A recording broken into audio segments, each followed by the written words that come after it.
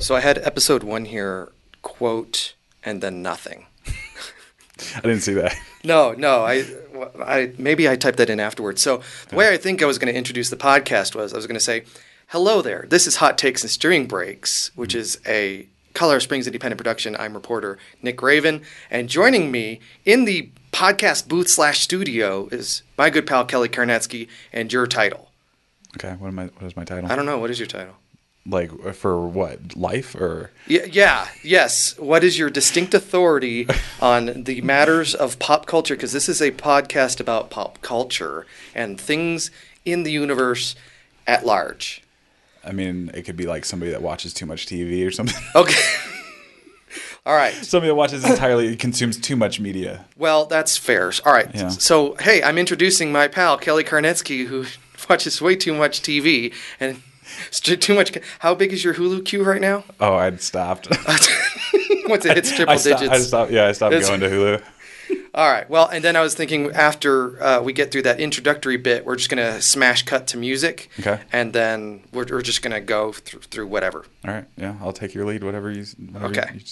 You walk me through it. All right. All right. Let me press a button right now.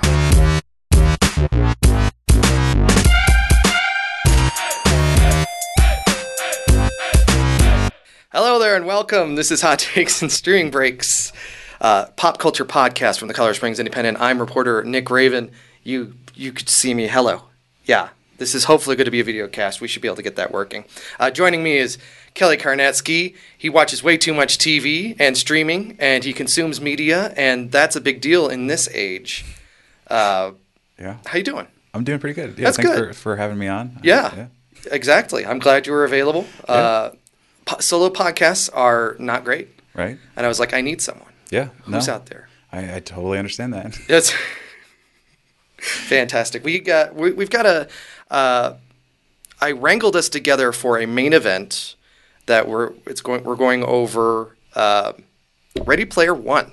Mm-hmm. The movie and the book. Did you finish the book in time? I did not finish the book. How far did you get? I'm like halfway through. So, okay. Yeah. All right. You're going to... Okay. That's fine. I haven't read it in a decade, so I totally get it. Yeah, I got enough. Yeah. I mean, but you've seen the movie. I'm still going to finish the book, but I got enough of the book so far. I'm just going to spoil everything for you. That's fine. I'm kidding. We're going to see. But before we get into the main event here, we're going to get into the news. We've got a couple of items here that are recently kind of big. First off, Pokimane and Ninja both announced that they're cutting back on their streaming. Mm-hmm. Pokimane is Twitch's second biggest streamer, and she's basically said that she's burned out.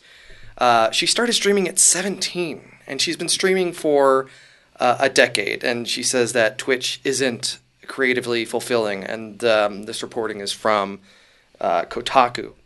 Yeah. Bear with me. And then... Likewise, Ninja said, who's this famous Fortnite streamer, one of the biggest streamers out there. Never heard of him. Okay. Ninja, who's that? He said that something big was coming. So he tweeted out something big was coming. And then he started streaming. He was playing Fortnite. And then at a point, he got irritated and rage quit, saying that he would probably quit streaming for a while. And he doesn't know when he's coming back. This is from SVG reporting this. It was kind of public anyway, but there's a lot of conjecture among fans about whether the whole thing was staged. If he's hopping off Twitch for, say, YouTube streaming, which I don't quite get that. He did move previously to Mixer, right, which was Microsoft's streaming service for that hot minute there, right, which was decent. I heard it was had amazing technology, but they just could not. Yeah, really cool features and everything like that too. Mm-hmm. Yeah. Okay, so what are you thinking that his big something is going to be? Because I mean, he's already hosted New Year's Eve, right? Like he's in Fortnite, right? So he actually was just not that long ago. He unveiled that performance like YouTube Academy thing. Like a lot of the bigger creators are doing YouTube Academies now, where they tell you what every other creator already knows. Yeah. But they're selling it to you for like $400 or $500 for 10 hours of video, something like that. And I saw something on that, and apparently it's really bad. He doesn't really teach you anything. He's just like basically like, I dyed my hair blue and I got famous, and then I went on TV shows. Was that Drew Gooden? I think did a video. Yes, exactly. See, I do consume a lot of media. Yeah, exactly. Yeah. A lot of YouTube. Absolutely. Yes. Yeah, that was fantastic. Yeah, video. that was. Yeah. Go. I'll try and remember to put that in the show notes. But it's. I think he's probably burned out. Maybe this is some drama for some other thing. I don't think he's going to YouTube because YouTube streaming is still not a great service. Yeah, it's not good. It's. But also, and going more back to Pokémon's. Now, for those who don't know, streaming is when you play a video game over the internet, and you'll have a face cam on so that people can see you as you're playing the game. You will there will be a chat that displays on screen typically, so that you can see people reacting to what's going on the stream. And then the player will typically interact if it's a good stream.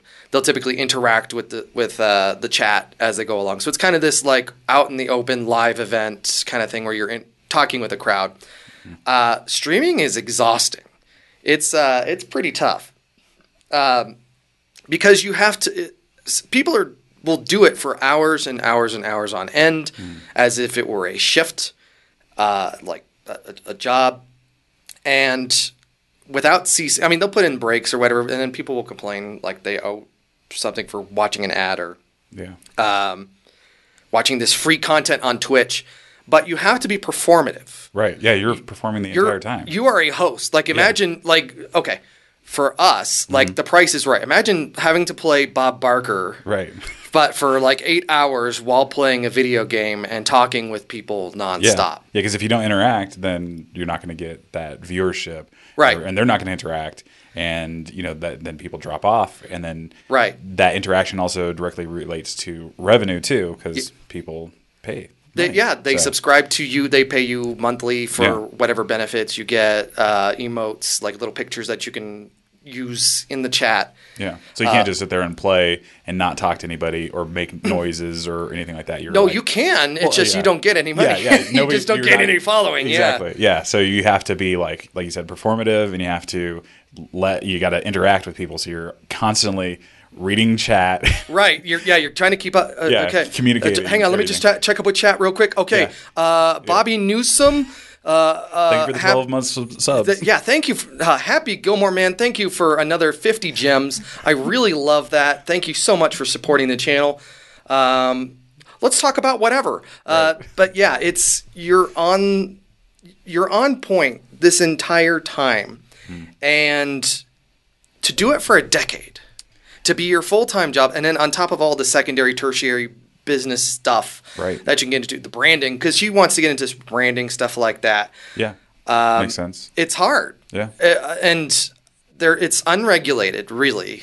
And there's no laws, there's no rules, there's no guidebook on how to stream effectively. And then so when you see the people who are performing at the peak are sitting there like burning themselves out. YouTube had kind of a reckoning a few years ago. Same thing. But where people are like, man, I have to be producing, pushing content all of the time. And they're always trying to like one up themselves, even if they don't need to. Like it's in their head, right? They're like, I've got to be better. I've got to do something better. Yeah. I've got to take it to the next level. Yeah, exactly. And if I'm sleeping, I'm dying. Basically. Exactly. Yeah. Especially on Twitch. Right. Yeah. There's another streamer that popped up and they're gaining popularity because they're doing XYZ, or a new game just came out. And if I'm not jumping on that new game right away, then nobody's going to watch me because they're watching somebody that's playing the new game. So, exactly. Or some exclusives, whatever that is. And then, of course, there's the backside of that where you're getting publisher exclusives and then you can't do stuff. You're embargoed. Right. There's things you can't do. Yeah. So it's like, wow. Okay, even if you can afford a McLaren and a Bugatti, right, exactly. Yeah, I don't even know what the top end Maserati is, but who's even thinking of Maseratis these days? Probably nobody. It's probably McLarens, McLarens and I don't know. I don't even think of Bugattis McLaren. now. I mean, there are a couple good McLarens, but I know they Yeah. release a new car every 6 months. Yeah. Thank you, Doug DeMuro, teaching me everything about that. right. But yeah, it's interesting to see them have to kind of forge their own rules and personal boundaries on work-life balance, and try and figure that out. Because, I mean, yeah, as you said, YouTube in particular, if you have a video that blows up, there's an immediate psychological reaction, especially since you have access to the most detailed analytics you will ever need. Yeah. You're tempted to be like, oh, now I have to put down everything, burn myself out, Right. making this next video, put family, whatever, moving this around. Yay. Isn't that a great sound? That's a fantastic sound. You're putting everything aside just to work on this thing that is probably not even paying out. And, Right. And then that sucks. Yeah. And then as soon as you hit publish or, like when we talk about YouTube, you're watching those analytics like basically real time. Like, In real time. is this going to take off? And Yes. it's like, this isn't performing as well as my last video. Right. And then it's like, okay, my channel's dead. Yeah, exactly. Oh my God. Woe's me. Yeah. You like, I'm sure those streamers, whenever they jump on and they've got their like, hey, starting soon, if they don't see, 10,000 people Hopping in. right away, then Right. they're like, oh, this is going to be a terrible stream. Yeah, exactly. Yeah, like, Yeah. I was really hoping for like 10,022 this time. Exactly. The analytics, Right. Yeah. And there's so many ways that even people externally can look at analytics. So Yep. it sounds like a hecking nightmare. And I'm glad I don't know what Ninja's thing is. It does seem very theatrical. Yeah. But we'll see. We'll Was it see. going to be Dude's another rich. movie? No. Yeah, exactly. Laser Team 3. Yeah. What Yeah, who knows? I don't know. I'm sure whatever he does, he's going to be good. it's because his hair is blue. I Yeah, think that's exactly. That's it. Now, if his hair were green, Yeah. he'd be screwed. Right. Yeah. See, and I'm trying it too with my silverish. Okay. Yeah. Yeah. Seeing if Okay. I get anything. I mean, I'm not streaming or anything, but Okay. But I'm you're just trying thinking to- about it. Yeah, and I'm just trying to see if I'm walking down the street, if people are like, "Hey, I would watch your stream just based on my hair." And you're like, here's my business card. Exactly. It's going to be a Twitch channel someday. Pay attention. Right. Yeah. It hasn't happened to me yet. But Right. I got those business cards waiting. Does it have a QR code for your LinkedIn? Like, Yeah, it goes to my LinkedIn. I even got because it goes to my link tree, which has a link to my Google Plus too. So Okay. I'm going to bring that back. okay. So, What yeah. Google Buzz? Yeah, Can I send you all of my emails? Yeah. I think it was. Right. Yep. All right. Next item here. This is from Vice. It's actually based on a tweet that happened. This is actually at the Colorado State Fair here. An AI created piece of art won the art fair. Let me bring up Vice here, and here is their headline: An AI generated video player. An AI generated artwork won first place at a state art fair fine arts competition, and artists are pissed. And then the deck is Jason Allen's AI generated artwork Theater de Opera Spatiale took first place in the digital category at the Colorado State Fair. So he had created this art, and unfortunately I can't really show it. I'll probably put it in post. But it's this beautiful picture. You can look at it. Yeah, I saw it. It's beautiful. Mhm. Yep. It's gorgeous. But he generated it in Midjourney using a prompt that he said he would release in the future. And then he upscaled it with Gigapixel, printed it to canvas. Okay. And then and then he won in the digital art category. Now, he's based out of Pueblo. He has a tabletop company called Incarnate Games. And, of course, this sparked an entire heckin' thing. It's like if you can just type in words into Dolly or something like that, which is OpenAI's thing that people are messing with right now, to generate images and create art, like you're putting artists out of work. Right. And see, and I think that headline, though, was very misleading because it made it sound, because they didn't say digital, right? So, and then the other thing, too, is if he created the program that generated that AI, I'd be like, okay, that's art to me. Code is art, right? Sure. So, but if you're just, like you said, using Dolly that somebody else generated just to type in, funny dog that's looking at a spaceship flying across Mars, and it generated something that can't win first place, right? That shouldn't win anything because you didn't program anything. All you did is typed in a string. You think that's the art, though? Like, if does an artist have to invent the brush before they can use it on a painting? I don't consider typing words inventing the brush or anything. I consider or I don't consider coding the thing inventing the brush, right? Because you've got all these pieces. To me, code, building all this stuff would be all these pieces: art brush, canvas, paint, all this stuff, and you're putting it together. Just having an idea in your head doesn't count to me. So there's two sides to this, and we'll explore both of those. One is obviously you type a couple words into this AI, it generates this picture. You have beautiful art that wins all the awards, right? And then you don't need humans to try anything. Yeah. And then there's the other side that there's actually a process behind this, because it's not just that you type, at least not today. Sure. It's not just that you type in words. Like you said, this is Vice. According to Allen, his input was instrumental in the shaping of the award-winning painting. Quote, I have been exploring a special prompt that I will be publishing at a later date. I have created hundreds of images using it, and after many weeks of fine-tuning and curating my gens being the different products that he would get out of Midjourney, I chose my top 3 and had them printed on canvas after unshackling with a Gigapixel AI, not Google Pixel. He wrote in a post before the winners were announced. And so it's like it's really hard. I remember 20 years ago, my dad would say, as soon as computers can automatically generate people, voices, scripts, essentially, that's all. It's going to destroy the entire Hollywood, basically. Sure. And my thought was, if movies get to the point where it's AI doing it, I don't think people are going to be interested in watching them. Right. I think people are. You're going to inspire this entire revolt of. No, I only want movies created by people. Yeah. And stuff like that. And even if, James Cameron could totally generate Avatar 10 with James Cameron plugs in a key, turns it, types in Avatar 10, and it generates a 3-hour movie, just like that, based on, hello, I already know what all your previous movies look like. I can just do this. Yeah. Which I think is true of so many remakes and sequels these days, where it just seems like an AI just generated the next step, right? The next tween in there.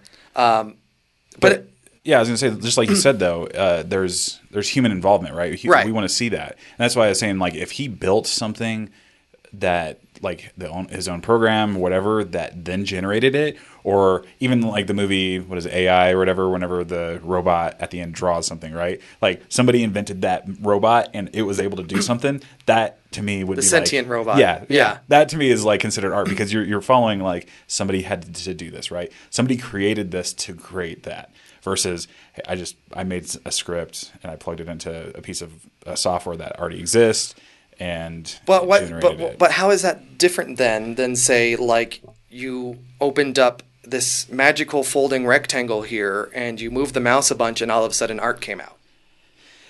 Like I said, I just think I know what you're saying, but I mean, because I because again, it's like I didn't invent Illustrator or Photoshop. I didn't make Tim Apple's PC here, right? Yeah, but I'm using it as a tool. Yeah. But I don't know, like, if you're, you kind of got me on that. But, I know. Yeah, so it's kind of hard, but I think there's just like a little bit of a fine line. Like, I don't know. I can't say my argument is not valid anymore. So congratulations. Invalidated. Yeah. So congrats to that guy. Yeah. Good heckin' job. It does bring up really good questions. I think the first, though, is putting AI, even as Vice suggests, or I believe Alan suggested, is the idea that AI created works would be in its own category. So you're not you're not competing directly with the people who are using Illustrator. In Illustrator, in Photoshop, spending hundreds of hours toiling away on all these layer by layer and layer by layer, sketch by layer by ink and all that stuff. It's that seems like the fair thing. Yeah, but then at the same time, I guess the idea eventually, yeah, James Cameron can come in and just type in Avatar 10, and voila, you have Avatar 10. And I think that's a whole frontier. And these are like early days, because like a lot of the stuff that you get out of AI, like Dolly and stuff like DALL-E. They're not good looking. They're not useful. You can't really use them for it's a novelty. Yeah, it's fun to look at. It's fun to look at. And what people come up with whenever to generate an image. Yeah, like dog swimming on a noodle, you know, in space, and it's like, oh, thank you, computer, for coming up with that. I don't know how you came up with that. For mashing together all these images that you have and into one. Yeah, exactly. Yeah, I sure, exactly.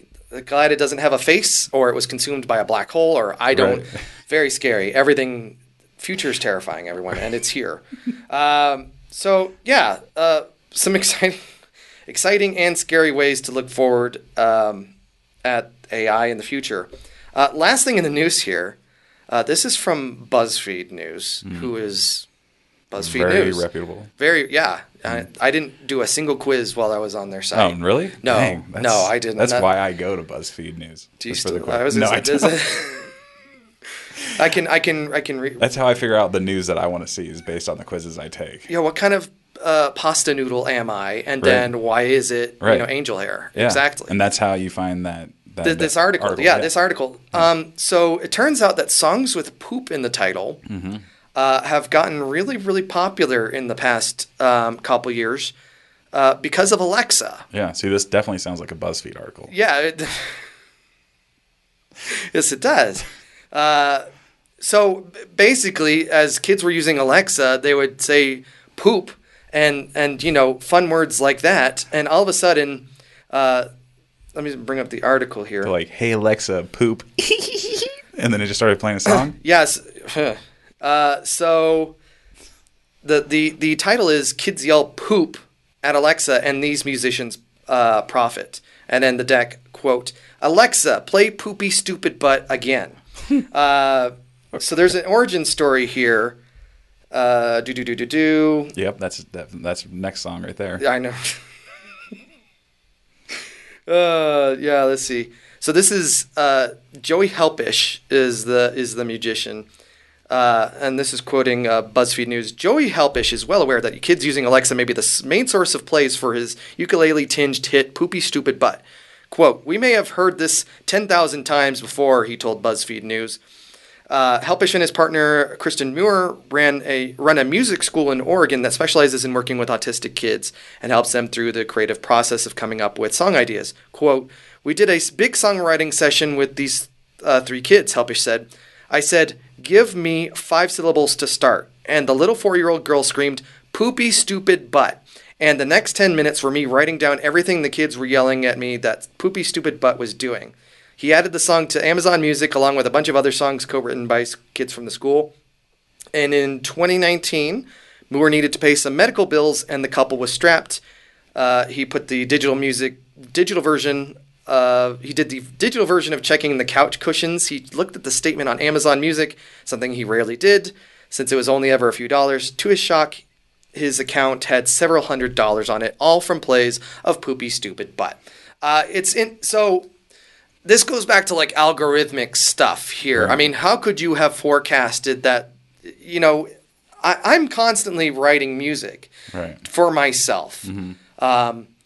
Music in the largest quotations possible, usually jingles and stuff. Mm. And I don't ever think like, man, if I just put this on tape, right. And uploaded it to the internet, that someday this is going to be big. And I don't like, talking about YouTubers and stuff like that.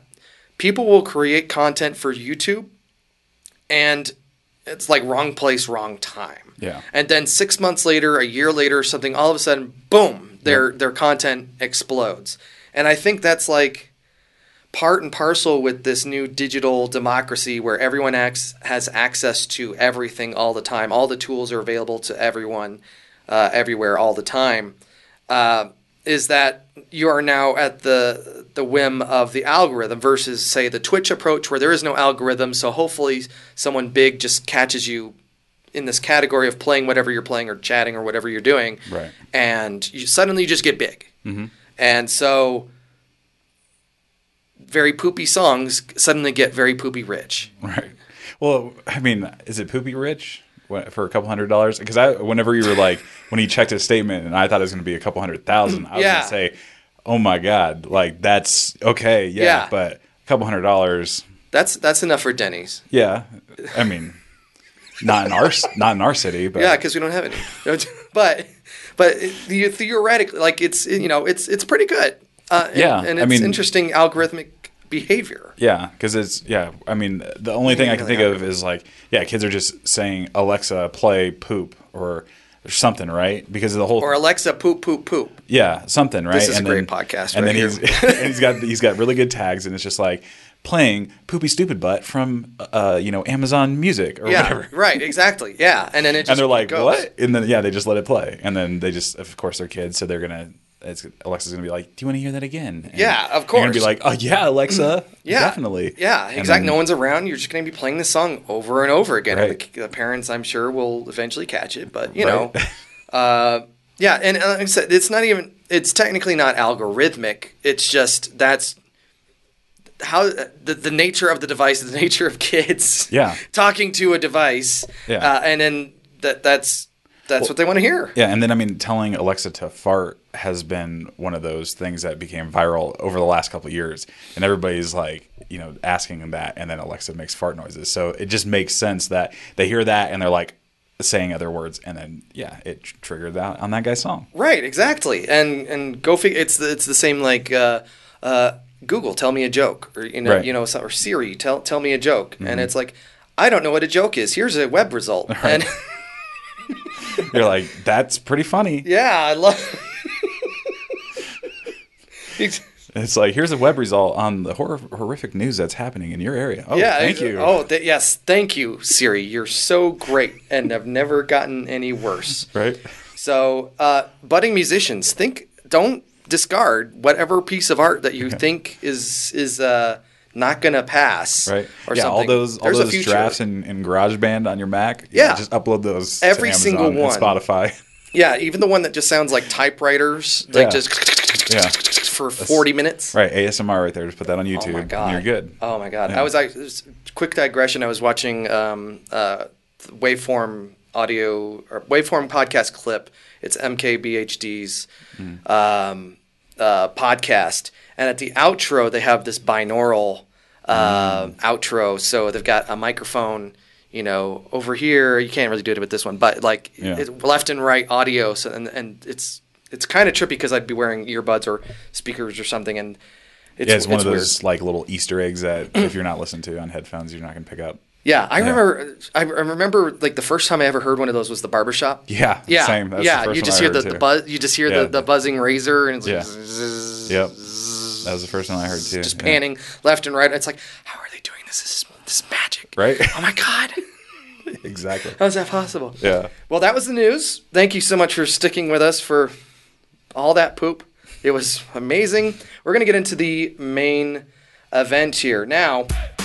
For this one, this podcast was formerly a column that I wrote, and recently, I think it was the last one I wrote, was about the end of nostalgia and pop culture references. And what better way to introduce a podcast about pop culture than to talk about a movie that is founded, built, crafted entirely of, licensing out, licensing in, imagery of, imagery to, imagery from pop culture, and that is Ready Player One. Mm-hmm. Now, this is the 2018 movie directed by Steven Spielberg, written by Ernest Cline and Zach Penn, based on the 2011 book by Ernest Cline.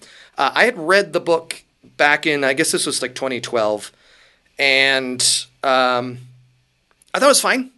I'd love to hear your thoughts before we get too far into it. Okay.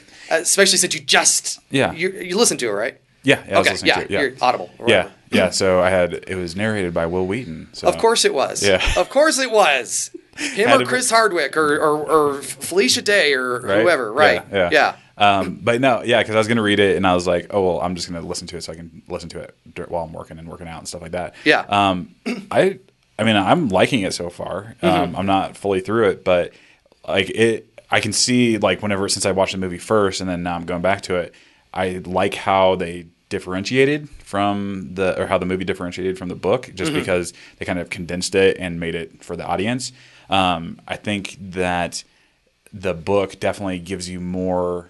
Like, I mean, of course, it's going to give you more background and stuff like that, right? And so I really appreciated that because they never touched on that stuff in the movie, like where he's going to school and it's on a planet and there's a whole public school system, and so I really enjoyed like listening or reading that part. And, reading, digital reading, digitally reading that to understand. I was like, oh, okay, wow. And then it's like, and then when you start thinking about that, because they're talking about VR headsets and how this is like using lasers to basically put it into your retina, right. Yeah. And so I was like, oh, that is crazy. Cause it's like, you start like, cause VR headsets weren't big. Like when this movie came out. Right before, I want to say it was like right before the Oculus Kickstarter. Okay. Yeah. So it was like right before that. Yeah. But this movie also rings very clearly an echo of Noel Stephenson's Snow Crash from '93, I think it is. Hang on, let me look. But it's the same premise. So in that book, you basically you're in the metaverse, and there's a whole metaverse angle in here. '92. Okay. So basically, everyone lives out of storage lockers, essentially. Like we have a billion here in town. Right. They plug in, they've got their mattress in the corner, and then they've got this VR headset, and then they just disappear into this place. And in Snow Crash, it was like this. It was this road essentially that kind of wrapped around the planet, and then everyone had things along both sides of the road to like some extent, and you would have to write programs to make these places. So if you had a nightclub or something, you'd write a program, and all the security features of the club were like handwritten by hackers and programmers and stuff like that. Snow Crash famously was a book that Jay Allard at Microsoft had everyone read as they were going into the development of the Xbox 360 or the original Xbox, and that was kind of their inspiration for Xbox Live. Wow. Okay. Back in the day. And so reading Ready Player One, it's like, this is Snow Crash Redux. Yeah.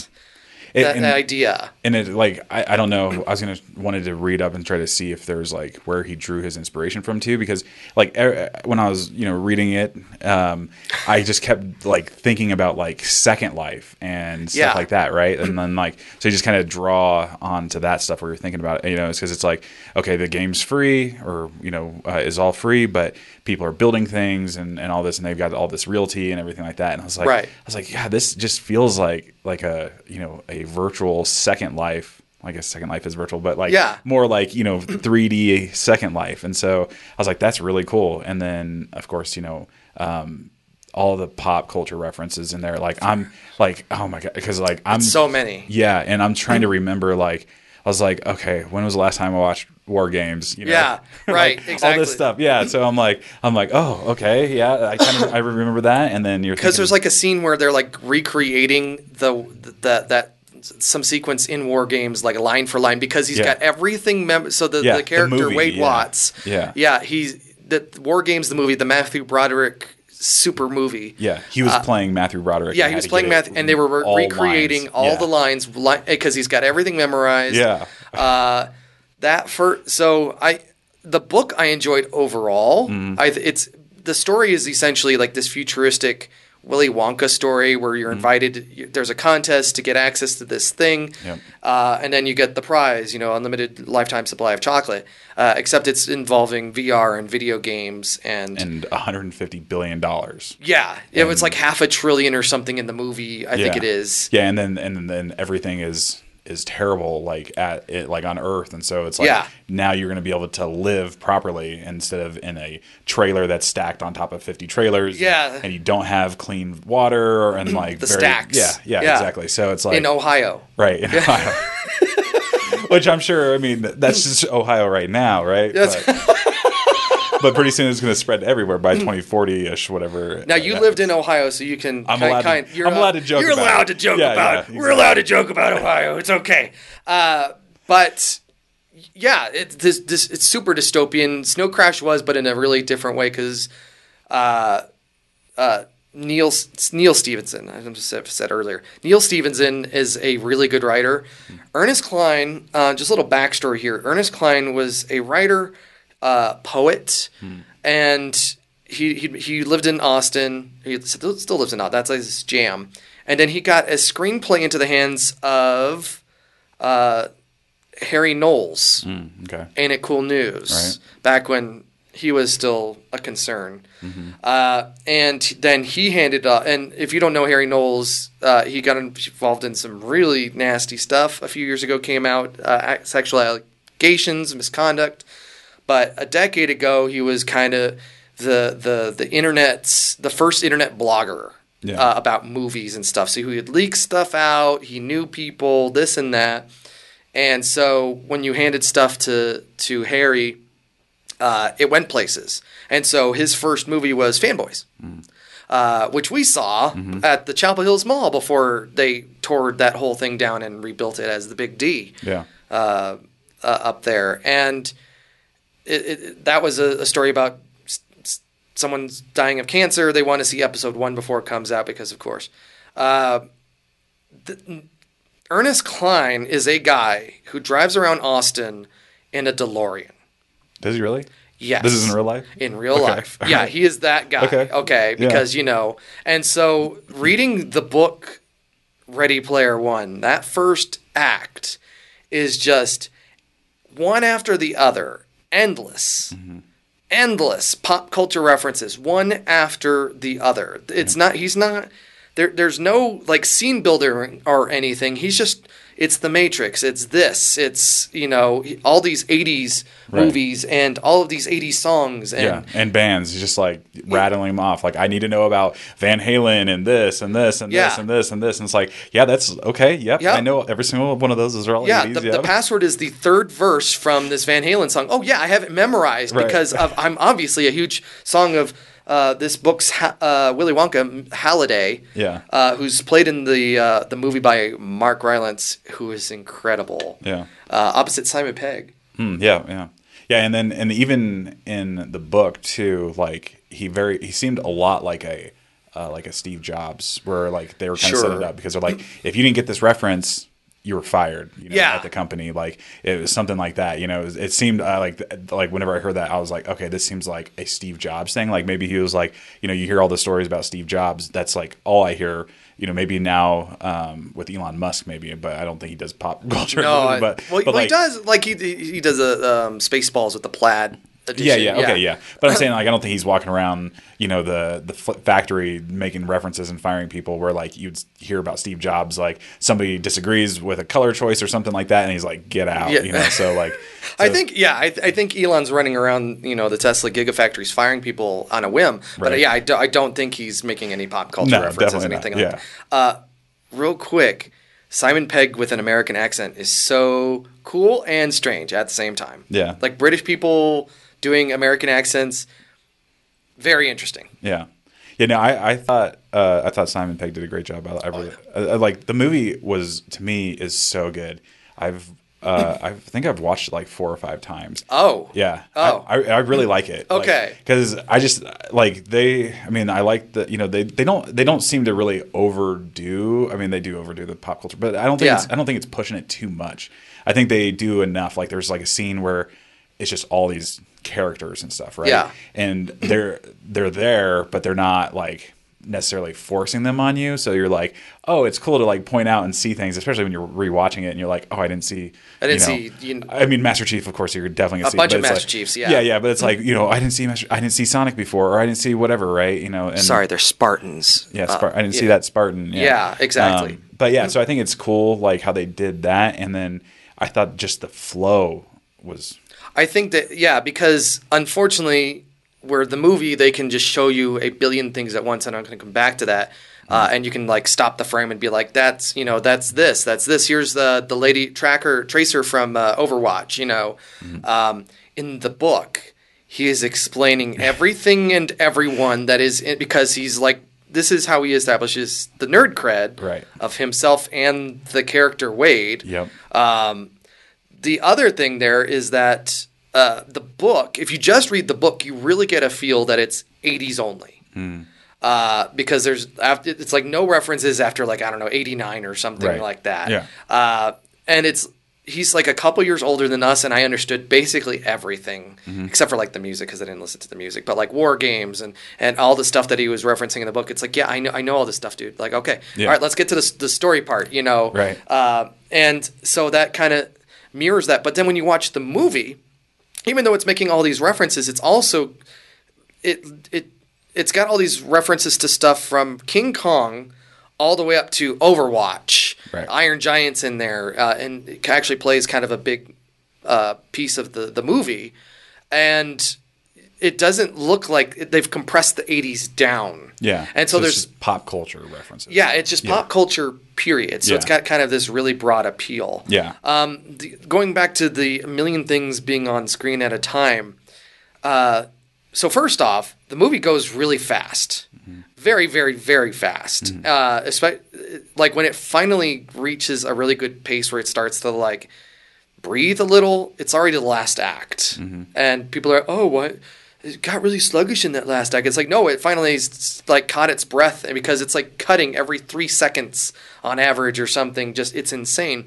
But this movie suffers from Transformers syndrome, where it's like there is so much stuff going on, and the color space is so compressed that it just looks like a bunch of really technically accomplished stuff is just blowing up and moving around. And it doesn't make a lot of sense. It doesn't look very good for a lot of it, especially you add in all of the lens flares. There's constant lens flares and stuff like that in the seat because it's like half CGI. Right. Or mostly CGI, I should say.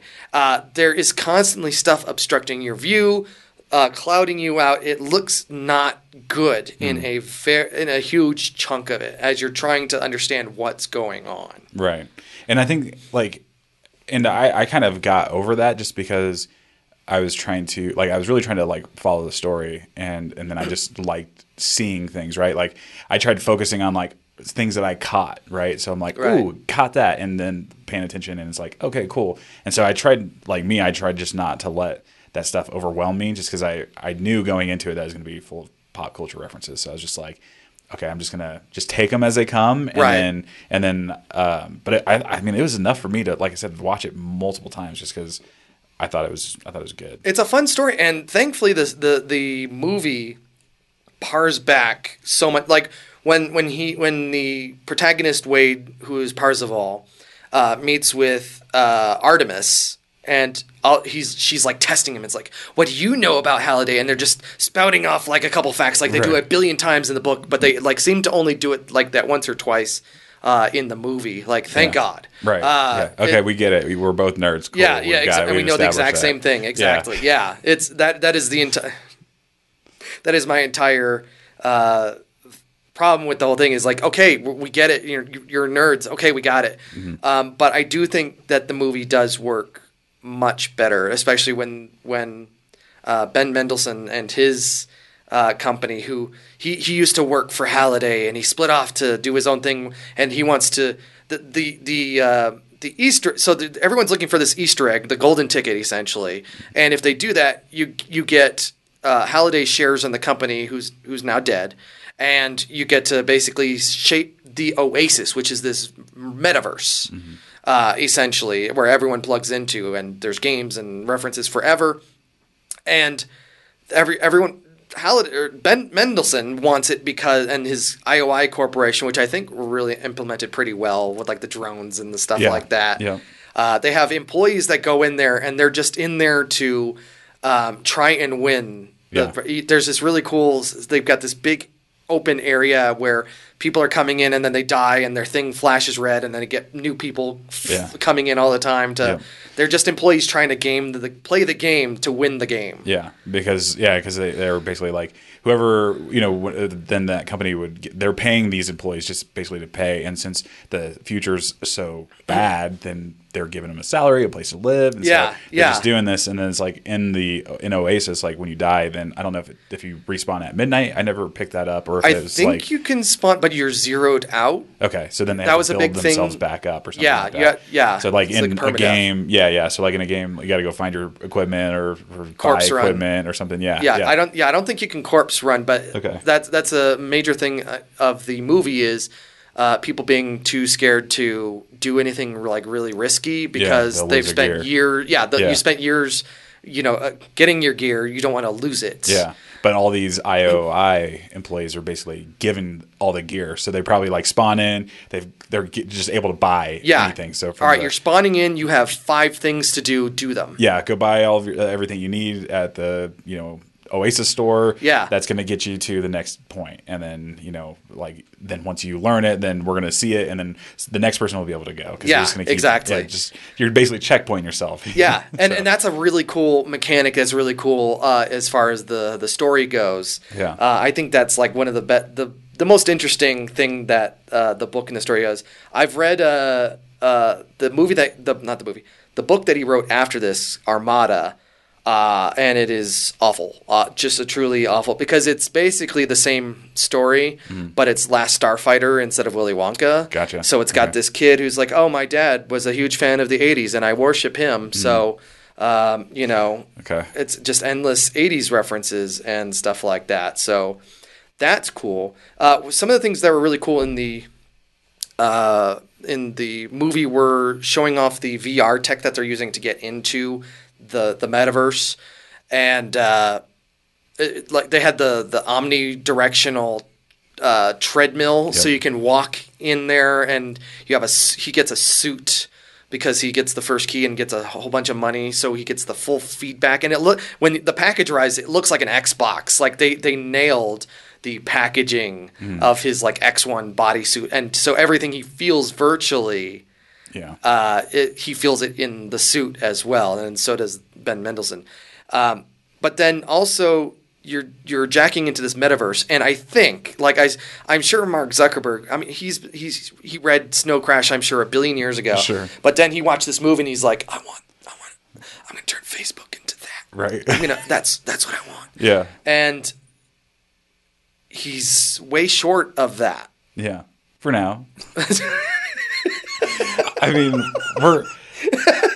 until we can get laser projected headsets, then I don't think it's going to be as good, because I still can't like play virtual games very long. Like I start to get fatigued on that stuff, and then always adjusting and everything like that, and it's just I don't know, because it's a workout, like based on what they're doing. They're like walking around to all this. Yeah, so that's what I'm saying. So like so I mean if you're doing this in real life and you have to because that was one of the things that they brought up in the book. They didn't really, not that I saw in the movie, but it was like, okay, I got to get somewhere, and if I start walking, it's going to take me 8 hours to walk there. Right, and it's like even online problem. Yeah, right. Yeah, so so then if you have to do it like on a omnidirectional treadmill. Oh my god. That's why you need a teleporter or something. Yeah. I don't know how they were doing like the floating and like the 0G things, because you see it in like later on they're on like bungee cord tethers and stuff like that, or whatever. Yeah. But I don't know how because he's in the stacks, which are this trailer park essentially, but it's a vertical trailer park. Yeah. And he's in this hidden van with all his gear, so it's like. And that van would have to be like really big for him to be able to stand up. He said he's only 4 feet tall, so he can't stand up unless he's like really, really short. Yeah, but it sounded like he sat down. But you saw him. He had his treadmill. Like that's in the movie. Yeah, in the movie. Yeah. But in the book, he described it. He said it's like 4 feet wide by 4 feet tall by 9 feet long.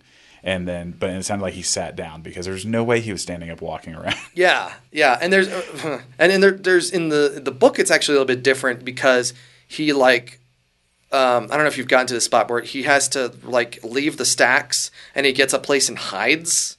That's not in the movie. Oh yeah, no, I know that, because that was towards like the end where. But he's like in a store. He's like in a very secure. Like he has a ton of money. He's got a storage locker or something that he can hide in. Yeah. Okay. Yeah. The moral of the story here is that you can't build a movie or a book really on pop culture references. At least not anymore. I think Ernest Cline kind of did that in. This takes place in 2045, so I'm sure they figured out the VR problems, and maybe Mark Zuckerberg is president. Like maybe that's where we go. yeah, maybe Ernest just forgot to put that in there. You know, he just. That's. I mean, have you read Ready Player 2? Is that in No, there? but I've heard that is a terrible book. Oh, okay. Yeah. I'm kind of curious now to read that just to see. Well, you have to finish this book. Oh, I now, mean, yeah. Now I that will. you've seen the movie a couple times. Yeah. I'm gonna do that. Yeah. Don't read Armada. Okay. Don't do it. Yeah. Don't do it. And if you're listening or watching, don't. He like. Armada sales are going up. I know. Yeah. Thank you. Hot takes. It's in both cases Ready Player 2, and especially since Ready Player 2 I think came out just after the movie. Yeah. Mm-hmm. And Armada had come out and got snubbed, and this was even before the movie came out. Every single time he's like, yeah, I sold the film rights. He sold after Fanboys, he wrote Ready Player 1, and he sold the film rights to Ready Player 1 like immediately for millions or something like that, like low seven figures. I don't know if I have a number on that, but like a lot of money. Yeah. And so he sold the film rights to each and every one of these movies, but it's like after this first one, unless they are doing something drastic, I don't need to see another one of these. We've seen it, yeah. And it was interesting that Steven Spielberg was the one that ultimately directed it, because so much of the book references older Spielberg movies. Back to the Future he produced. Bob Zemeckis directed it, but like Jurassic Park, right? E.T. Stuff, like, I mean, just stuff that he was tied to. I think that was also like one of the like hooks that got me, because it's like, oh, this is so cool. Like, you know, all this stuff is referencing him, and then he's directing it. Yeah. So and apparently he wanted to scale that back a bit. I think like there were bits of movies that the book references that he's like, I'm not. Okay, that's a bit too much. Yeah, that's too much for me, Mr. Steven Spielberg. Right. You know, that's a lot. Yeah. So he's like, this is a little cringe even for me, bro. Yeah, exactly. And they said that they were able to get like 80% of the things that they wanted to license.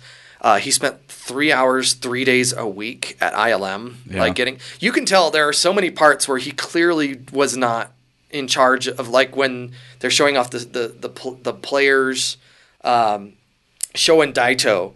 And it looks like Steven Spielberg does not know what those overlays look like in a video game. So it's obvious this is clearly someone at ILM is a gamer, right? And knows what's going on here. Like so much of this movie seems like something that was directed by, you know, I mean, digital artists. Yeah. Like they probably gave him like a lot of input. Like, look, we know, like, you're doing a good job. We know what we're doing on this stuff. Like, Steven, take a break. Yeah, let us go ahead and put this stuff in there, and it'll be on point. Don't worry, we'll be under budget. Right.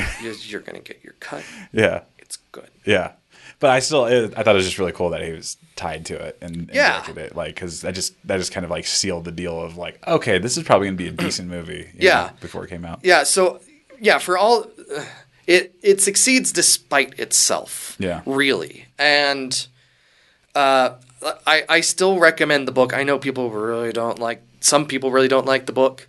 But it's the movie's good. I recommend the book too if you can get through countless pop culture references.